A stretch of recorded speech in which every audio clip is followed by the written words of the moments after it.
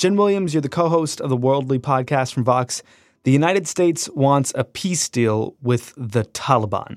What's the deal? Yeah, so the U.S. and the Taliban have tentatively agreed to the framework for a peace deal, which is a really big deal, and it could potentially lead to the end of U.S. involvement in this almost 2-decade-long war. So this news feels sort of abrupt out of the blue, but I'm guessing it's probably less out of the blue than we think it is. How did we get here? Yeah, I mean, it's a bit surprising, but we have this special envoy whose basically entire job is to go and work on this, right? And to work these negotiations. His name's Zalmay Khalilzad.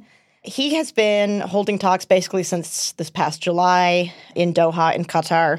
It's like this kind of neutral third party where we tend to meet with the Taliban. They have offices there. Huh. Yeah. Previous talks have broken down, including one time when they flew a Taliban flag there. And the leader of Afghanistan saw that and got really pissed off and ended talks. A lot of Americans probably think of the Taliban as like this, super crazy militant group that is like evil and bad and does really bad things. And yeah, they do. But they also like have political offices, right? Like they do have negotiators that sit down and at a table and talk about like, let's work out a peace framework. So nobody really thought going into this that Khalilzad would be able to like get them to this point, the U.S. and the Taliban to this point this quickly. Okay, so negotiations have been ongoing since July. Who's been involved? So there are three really main players here in the actual negotiations and peace talks. The U.S., the Taliban, of course, and you have the Afghan government, which the U.S. supports. The Taliban doesn't recognize it as legitimate government and has been fighting against it. So those are the three main parties to the conflict. And so what's changed between these three primary parties recently that's making this possible? Let's start with the U.S. On the U.S. side, you have Donald Trump, who really, really seriously, like extra super duper wants to bring U.S. troops home, like right this second. Right. He has like a very clear incentive to want to like figure out how to work with the Taliban, come up with some kind of deal that basically gives him an excuse to be able to pull out, right? Like, I'm done. I don't want to be in this war forever. It's like nicknamed the Forever War for a good reason. Yeah. On the other side, you have the Taliban, right? They happen to control something like 40% of the country now. They've like really had a resurgence of power and reach basically since like all like foreign combat troops pulled out around 2014. Okay. So we still have like a lot of troops there, us, the U.S., and NATO countries, but they're in like these advise and assist role. And so they are basically at their peak of their like power now. They're really powerful, and they want to use that leverage, right? Like, look, we basically run half this country, right? A little less than that. So, like, you have to work with us now. Which brings us to the third party, which is the Afghan government. Right. They also would very much like to, finish this and not, like, have to continue fighting. Afghan forces are bearing the brunt of the casualties. Like, they're the ones who, Afghan police, Afghan security forces, Afghan military who are fighting the Taliban. They're the ones dying in, like, large numbers. They have an incentive to want to finish this. They also know that the U.S. really wants to pull out. So they're like, okay, the U.S. is about to leave, which means we're going to lose, like, a lot of the support and backing. We better, like, figure out a way to sit down with the Taliban and, like, solve this.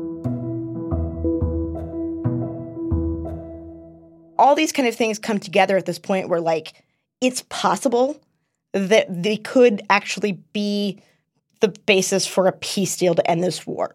Do we know any of the details about what might be agreed upon yet?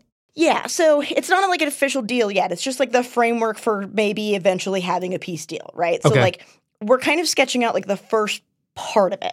A draft. Yeah, basically. The Taliban has agreed to this thing that we have been asking them forever, which is to promise that they won't let groups like Al-Qaeda and ISIS operate from their territory safely, right? So, like, that's the whole reason we invaded Afghanistan, right? Because they let Al-Qaeda just, like, party in their territory, plan attacks against us. They haven't wanted to do that for a really long time. Some senior leaders have because they're like, yeah, supporting Al-Qaeda and letting them hang out here is pretty much the worst thing we ever did, like, strategically, because, that brought down the might of the U.S. military on them when they did that. But some of the more like rank and file, like fighters in the Taliban are probably a lot more sympathetic to some of those groups. Right. And so there's been like kind of a rift within like the leadership, like, well, we don't want to totally like agree to that with the U.S., But I guess the Taliban basically sees like that they can probably bring their fighters along at this point. That's like the basic framework right now. Is there a chance that there's like sort of like a nudge, nudge, wink, wink situation going on where it's like, let's just say we'll police ISIS, whatever it is, get the U.S. out of here, and then we get to do whatever we want again? Yeah, so that's like a big question mark, right? How do you check that, right? And what do you do if they go back on their word? You just like re-invade Afghanistan? This isn't like nuclear inspections where you can send in like an international agency to go like verify nuclear storage facilities. Like there's a lot of questions still to be worked out. So whether or not the United States can guarantee anything, the two things they're talking about are the Taliban policing terrorism and the U.S. leaving. Yeah, but there are other things too that they haven't agreed to yet, right? So the U.S. also wants the Taliban to sit down face-to-face with the Afghan government in Kabul, which so far the Taliban has flat refused to do ever because they don't recognize the legitimacy of that government. The Americans also want the Taliban to agree to a ceasefire. Like, could you guys maybe just stop shooting and bombing each other? Yeah. The Taliban has so far refused to do that as well. Taliban officials have basically told reporters and diplomats and said, like, look, one of the reasons is if we like let all of our fighters go home and tell them to like lay down arms and stop fighting for a while, we're worried that maybe if we have to start up fighting again, like they won't, right? Like we might lose like attrition, like people are going to like go back home and get jobs, right? Right. But there seems to be a little bit of movement even on those things. But with all three of these major parties hoping to get a deal, is it just super likely one happens? I mean, it's not super likely at all. It's definitely looking positive, right? Like, I'm a really big cynic when it comes to the conflict in Afghanistan ending. Yeah. But this is really, like, the closest we've gotten. And because, like you said, all three sides, like, actually have incentives to get this done, the foundations are there that it could potentially turn out to be the actual peace deal that could potentially end the war in Afghanistan.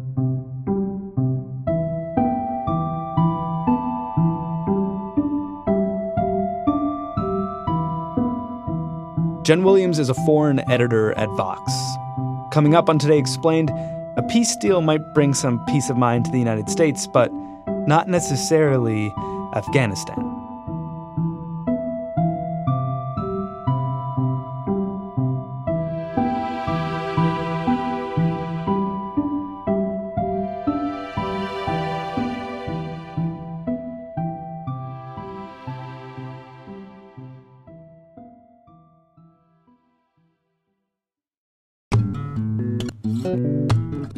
Josie and Johnny have a podcast, and it's called Josie and Johnny Are Having a Baby With You.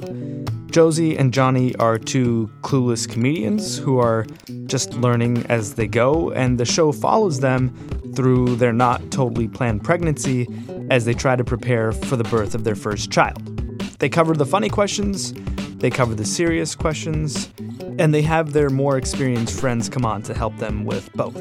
The first episode of the show is already live. In it, Josie and Johnny try to answer the hard questions about one's dad persona, also Santa Claus, and how to avoid repeating the same mistakes your parents made. It also features John Hodgman. You can find Josie and Johnny on Stitcher, on Apple Podcasts, on Spotify, on Overcast, on Pocket Casts, on Google Podcasts. I just looked up a bunch of other podcast places. There's a bunch.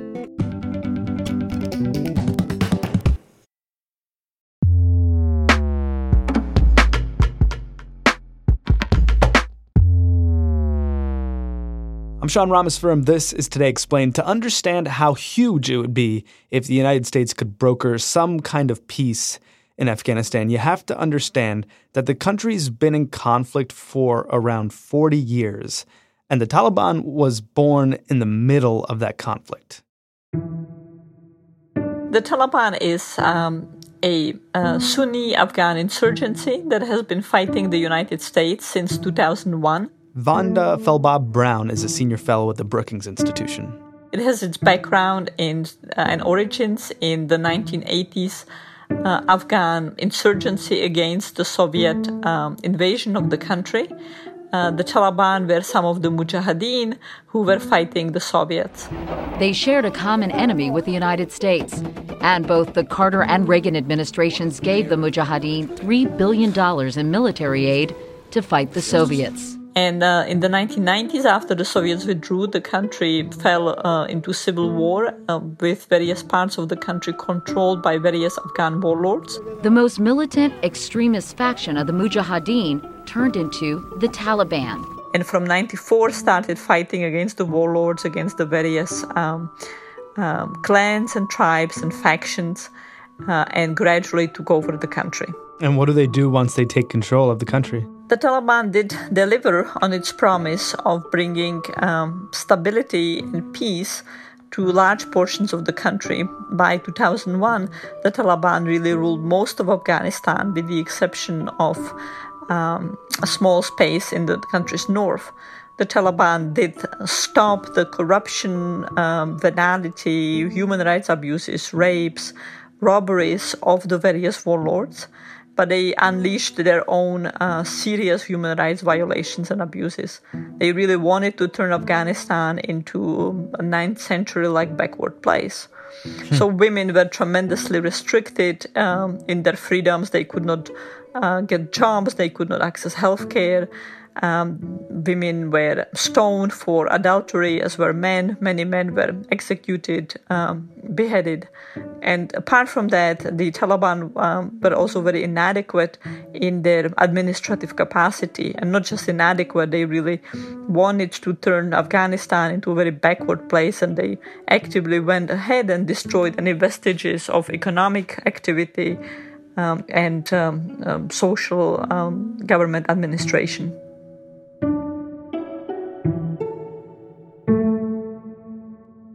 And how and when does al-Qaeda show up? Al-Qaeda emerged out of some of the same fighters, in this case foreign non-Afghan fighters who were fighting the Soviets. Bin Laden was one of the foreign fighters fighting in Afghanistan against the Soviet invasion, and it is in Afghanistan where he got to know the future leader of the Taliban, Mullah Omar.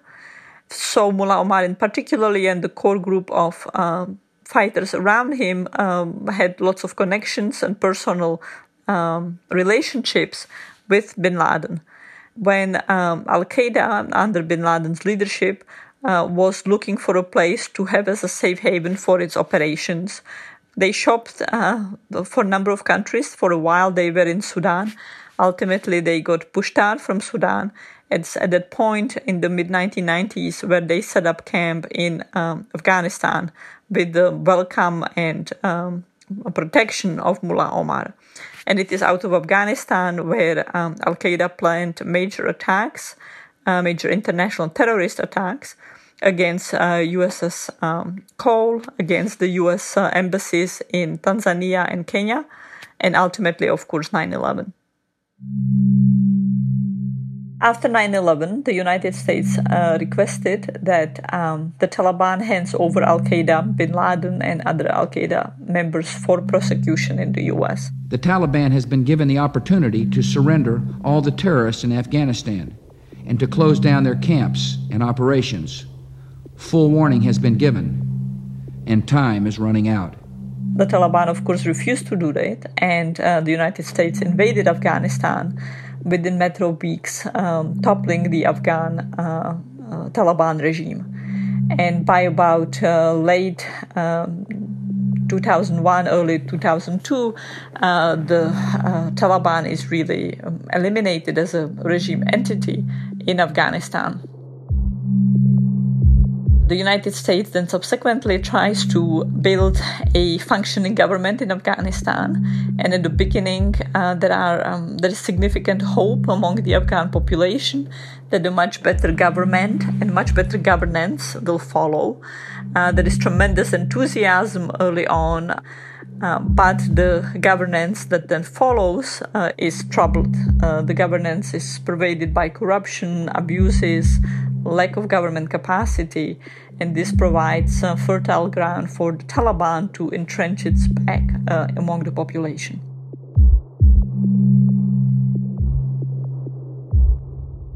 So now the Taliban is back in this position of influence. How has it changed now over the past few decades? Especially after 2005, the Taliban has been steadily gaining military power, so much so that it precipitated the surge during the Obama administration, where some 100,000 U.S. forces and another 50,000 international coalition forces were fighting the Taliban. But the Taliban managed to hunker down and survive it. And today it is more powerful on the battlefield than it has been at any point since they were defeated by the United States at that point. And it controls large parts of Afghanistan. It doesn't have formal recognized control, but it de facto controls large parts of the south and east. And the rule that it's instituting is still a very brutal rule, but it's often more predictable than the capricious brutality and corruption of the Afghan government and power brokers associated with it. How could this deal change that status quo? What could the country look like if the U.S. is able to broker some kind of peace? Well, it's very important to understand that the deal that's been announced this weekend, the core contours of the deal, is really only a deal between the Taliban and the U.S. But there is expectation that the Taliban will then negotiate the deal with the Afghan government. The details of the deal yet remain to be seen. If there is a deal, the Taliban will clearly be asking for substantial power at the national level, in the national government in Kabul. It will be asking for substantial subnational level power, and it will be asking for changes to the political order in Afghanistan. That might mean revising the Afghan constitution, or if the constitution is not revised, at least not early on in the deal, the Taliban will nonetheless want much more religious, much more conservative rule with many fewer freedoms for people, no guaranteed freedoms in the constitution. Under kind of the best circumstances, think of the political social life in Iran as one model. Iran is a Shia country, the Taliban are Sunnis, but think of a very religiously ruled place, or Saudi Arabia. Many Afghans are frightened of that possibility. It might still mean tremendous religious oppression without basic economic livelihoods being satisfied. So there are very many ways for the peace and a peace deal to shape out, many of which are very unhappy. And that's really what will determine whether peace brings relief and stability and prosperity to Afghanistan, or whether the peace reduces the violence and deaths, but still leaves behind very difficult conditions for people.